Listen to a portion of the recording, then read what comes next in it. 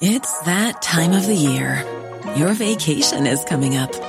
You can already hear the beach waves, feel the warm breeze, relax, and think about work. You really, really want it all to work out while you're away. Monday.com gives you and the team that peace of mind. When all work is on one platform and everyone's in sync, things just flow. Wherever you are, tap the banner to go to Monday.com.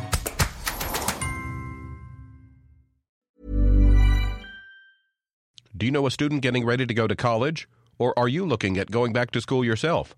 The Woodward Hines Education Foundation and the Get to College program help more Mississippians get to and through college to get certificates and degrees that lead to meaningful employment. They offer free college planning advice, including hands-on FAFSA completion assistance through in-person or virtual appointments. Visit gettocollege.org to learn more.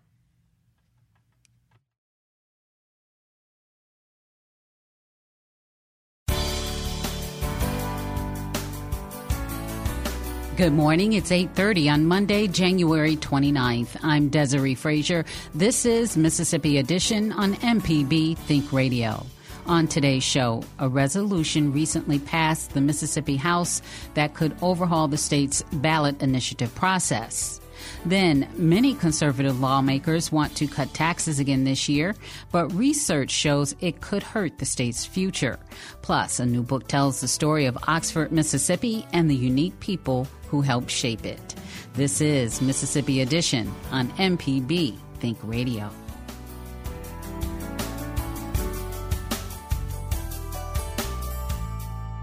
Many voters and activists have called on lawmakers to reinstate the ballot initiative process.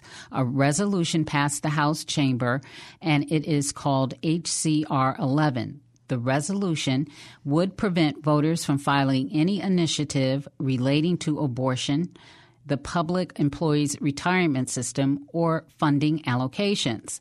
The measure must also pass the Senate and be approved by voters before it could go into effect as an amendment to the state constitution.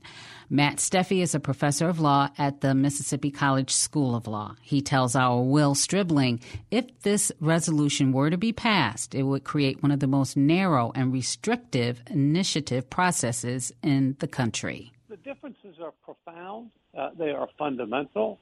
They show a distrust of voters and a dislike for the idea of sharing power, which presently is all within the conservative Republican supermajority in the legislature, the almost exclusively white conservative Republican supermajority. And I think these dynamics matter because this is such an ineffectual and onerous proposal that it seems more politics or public relations than actually restoring the initiative process.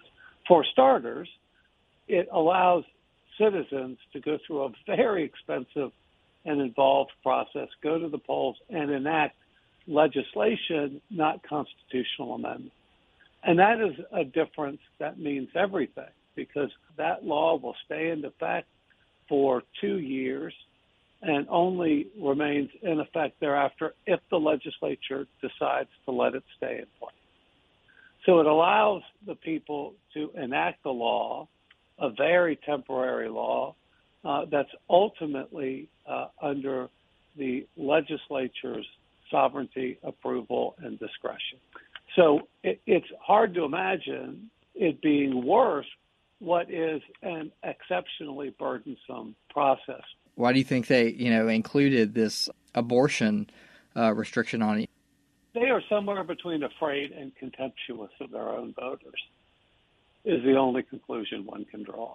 I mean, this is so burdensome and ineffectual that it can only, it seems like, if not pretext, close to it. That will allow you to suggest a law temporarily. So if you go through an extraordinarily expensive and burdensome process to do so, prevail decisively at the polls, don't cost us any money, and leave certain pet subjects like abortion behind. Because this is politics. This is just normal party politics. This is a PR stunt more than a matter of principle. Because I suspect most legislators would tell you they believe in people, their judgment, their wisdom, that they are servants of the people, that they believe that the people should have the final voice, but they are absolutely committed at this stage of things not to give them any real power, not to share any real power. The easiest thing in the world to do would be to pass a law that just makes a tiny change to the previous system, adjust the technical issue of the number of congressional districts. But this goes far beyond that. If this version of a restore process were to go into law, how different is it from these processes in other states that have ballot initiatives? Is it more onerous? Our old process was more onerous, and this is more onerous still. Yeah. So yes, it's more onerous, more limited, more cynical. Yeah, and I want to talk more about the spending provision, because that seems like it would be more extremely restrictive in what people could do, because, say, using the medical marijuana program, for example, that was something like the establishment of a medical marijuana program would cost money. So is there seems like it would just eliminate on its face most things that could motivate voters or groups to the extent to go through this lengthy and onerous process. Absolutely, which I'm sure is it's designed to do. Make no mistake, it is not an accident that the court invalidated after over 20 years the citizen initiative process when the issue was medical marijuana. If it had been voter ID, the court would have, I have no doubt, found a way to say that the amendment process was totally legitimate. But I think that it is the concern that the people will do something at political odds with the ruling cadre right now that is what accounts for how onerous it is. A group proposing medical marijuana would have to take great pause whether it is worth the effort, given how difficult the process is, and given that it would have at most a 2-year shelf life, and therefore by the time it got up and running, the legislature could close it back down.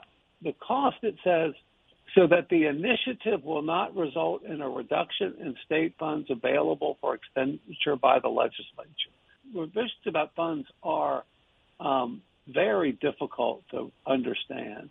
It says it has to identify the amount and source of revenue required to implement it. But it also says and to identify the specific funding source so that it won't reduce state funds available to the legislature.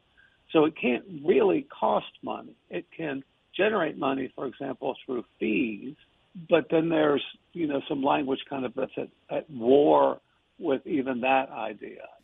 Was there anything else when reading through this that jumped out to you as strange or hard to parse out or just worthy of note, anything like that?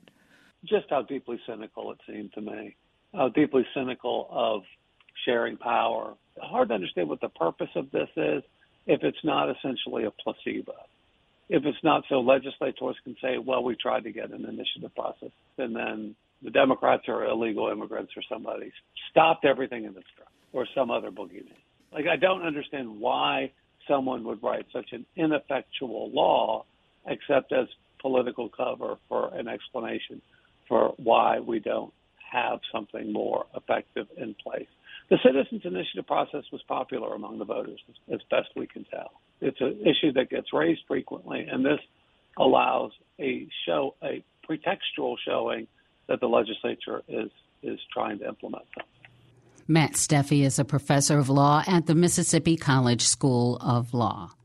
Coming up, many conservative lawmakers want to cut taxes again this year, but research shows it could hurt the state's future. This is Mississippi Edition on MPB Think Radio.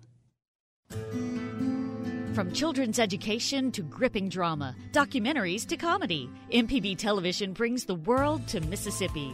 With local stories, cooking, health, and music, MPB Television takes Mississippi to the world.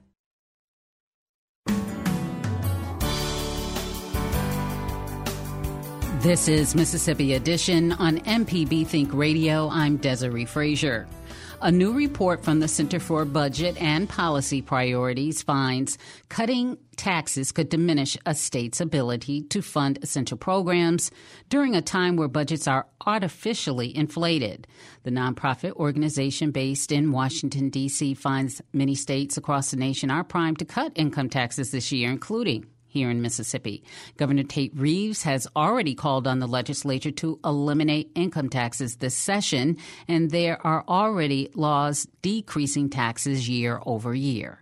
Our Kobe Vance speaks with Wesley Thorpe, Senior Advisor for State Tax Policy at the agency. He says Mississippi is one of many states with inflated budgets because they are sitting on unspent federal coronavirus relief dollars. States across the country have been on a verifiable tax-cutting spree for the past 3 years, coming out of the COVID-19 pandemic and the subsequent economic recovery.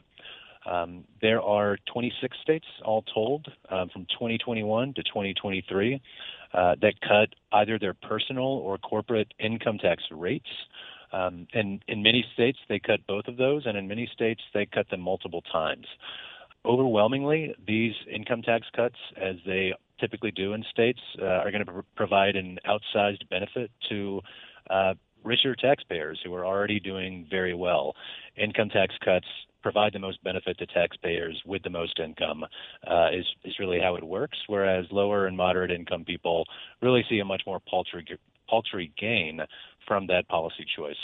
Importantly, what we really dig into and unpack in this analysis is what the trade-off of those tax cuts are going to be. And so specifically, what is going to be the price tag, the cost in lost revenue that accrues to states over time.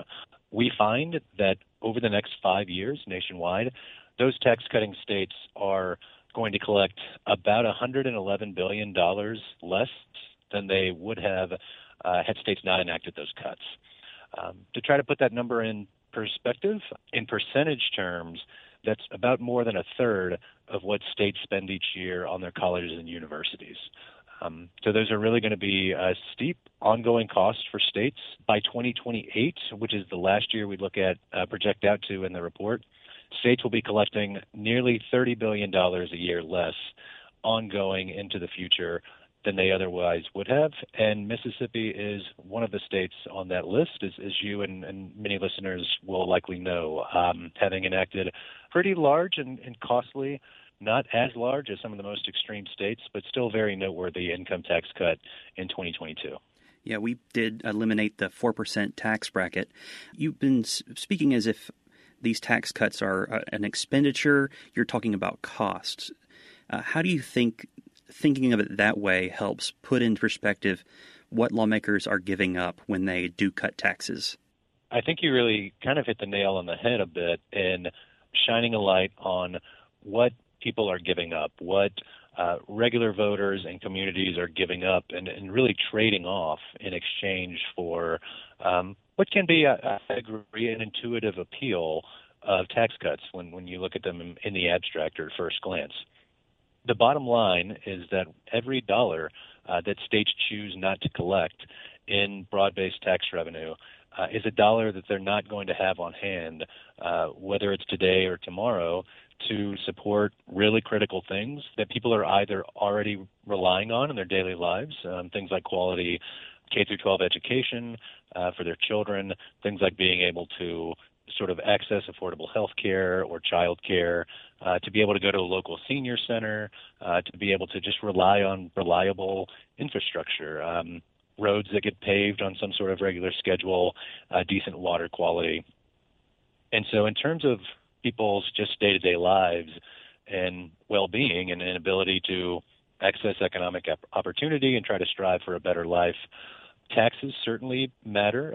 I care about my tax bill in the way that anybody else does, but I also really deeply care about being able to have access to a suite of things that allow me to have economic opportunity and a high quality of life. And those dollars that adequate tax policies drive are a big part of how states and localities are able to provide those concrete things that are so important to people's success. Something that is interesting is that a lot of these states really amped up this issue around the time of the pandemic. Do you think that the pandemic itself, or was it the coronavirus relief dollars that came from the federal government, played a major role in this movement? They certainly did. There's a couple of ways to think about this. First is that this wave of income tax cuts that we've seen over the past 3 years is not completely unprecedented. Every decade or two, there's a bit of a trend, if you will, based on various sorts of economic factors, states sort of trying to compete against each other, if you will. You'll see a wide swath of tax cuts. We saw this during the 1990s, when during kind of an economic boom time, more than half of states cut their income tax rates. After the Great Recession, there were a lot of states under kind of the guise of trying to boost their economies that enacted deep income tax cuts, even though that we know that that's not a proven or effective economic development strategy on the state level. And what we have seen over the past few years with this most recent wave is the circumstance that presented itself is due to the federal government's really historic response to COVID-19 in terms of strong economic relief and a lot of flexible fiscal aid, so a lot of sort of flexible dollars that were sent to states and localities that in Mississippi, as in most, if not frankly almost all states, there were really these fairly sizable surpluses where states were sitting on excess revenue, essentially, again, from that strong federal response, as well as an increasingly strong economic recovery that had helped to spark. In a lot of states, what policymakers have done is use what were temporary dollars, temporary surpluses coming out of the COVID-19 pandemic and recovery to enact permanent cuts in their state revenue systems. And Mississippi is one of those states where that temporary economic boost and those temporary federal dollars are almost gone. They've almost worked their way through the system.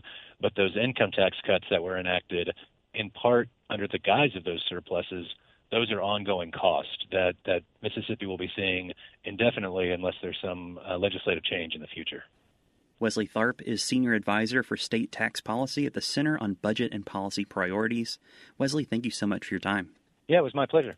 Next, a new book tells the story of Oxford, Mississippi, and the unique people who helped shape it. This is Mississippi Edition on MPB Think Radio. We try to make it easy for you to listen to MPB Think Radio with all the useful information you hear on our local programs, including car repair, your health, personal finance, technology, and more. You can listen on the radio in your car or at home, using your smart speaker or smartphone, or listening online. And coming soon, an exciting new way to access our local programs. MPB Think Radio, helping you lead a better life.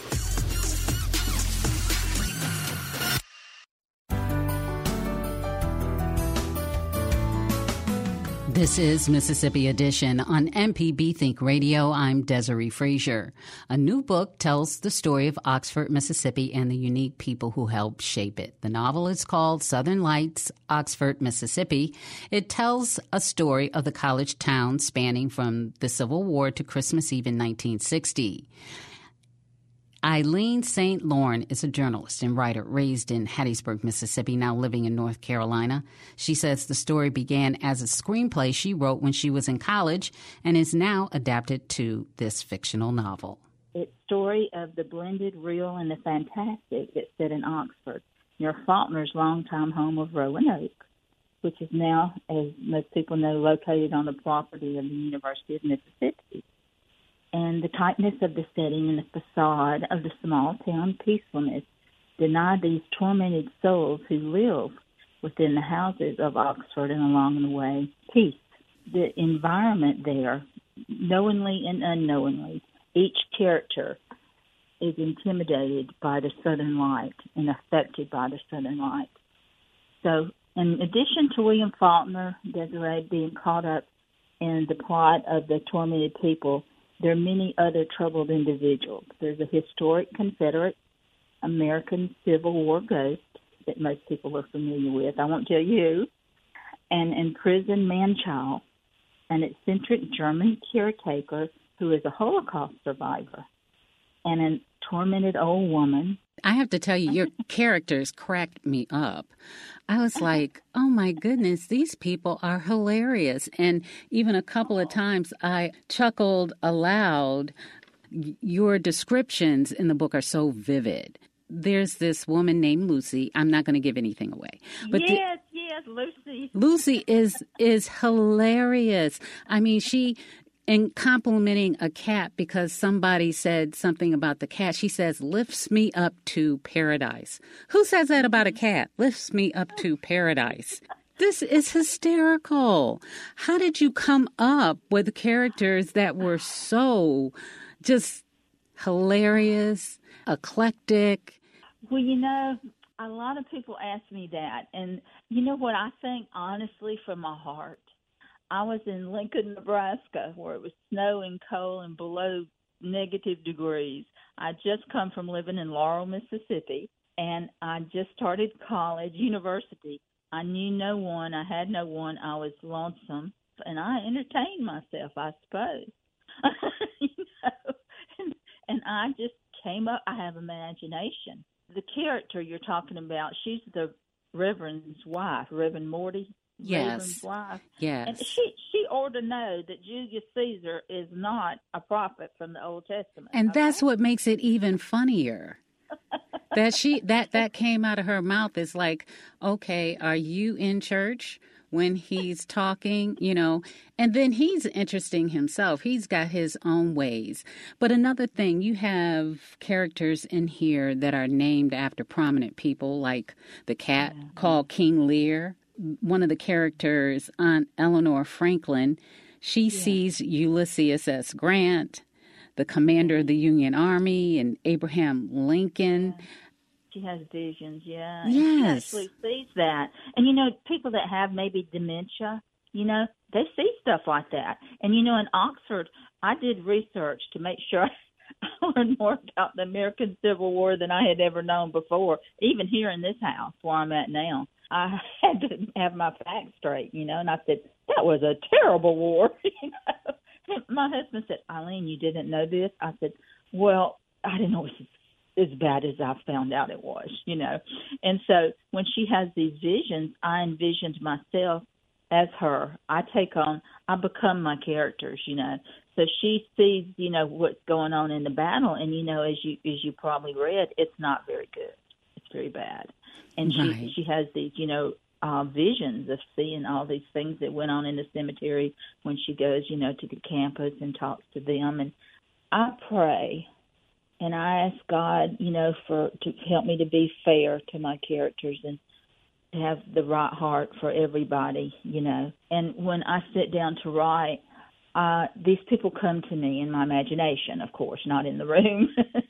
And I hear their voices in my head, and that's why it's mostly dialogue, because it's like 90% dialogue. You see all this dialogue, and that's what a screenplay is. So I'm hoping, one day my hope and my dream, my calling is to write, but my hope and dream is to have screenplays and movies and TV series out of my books.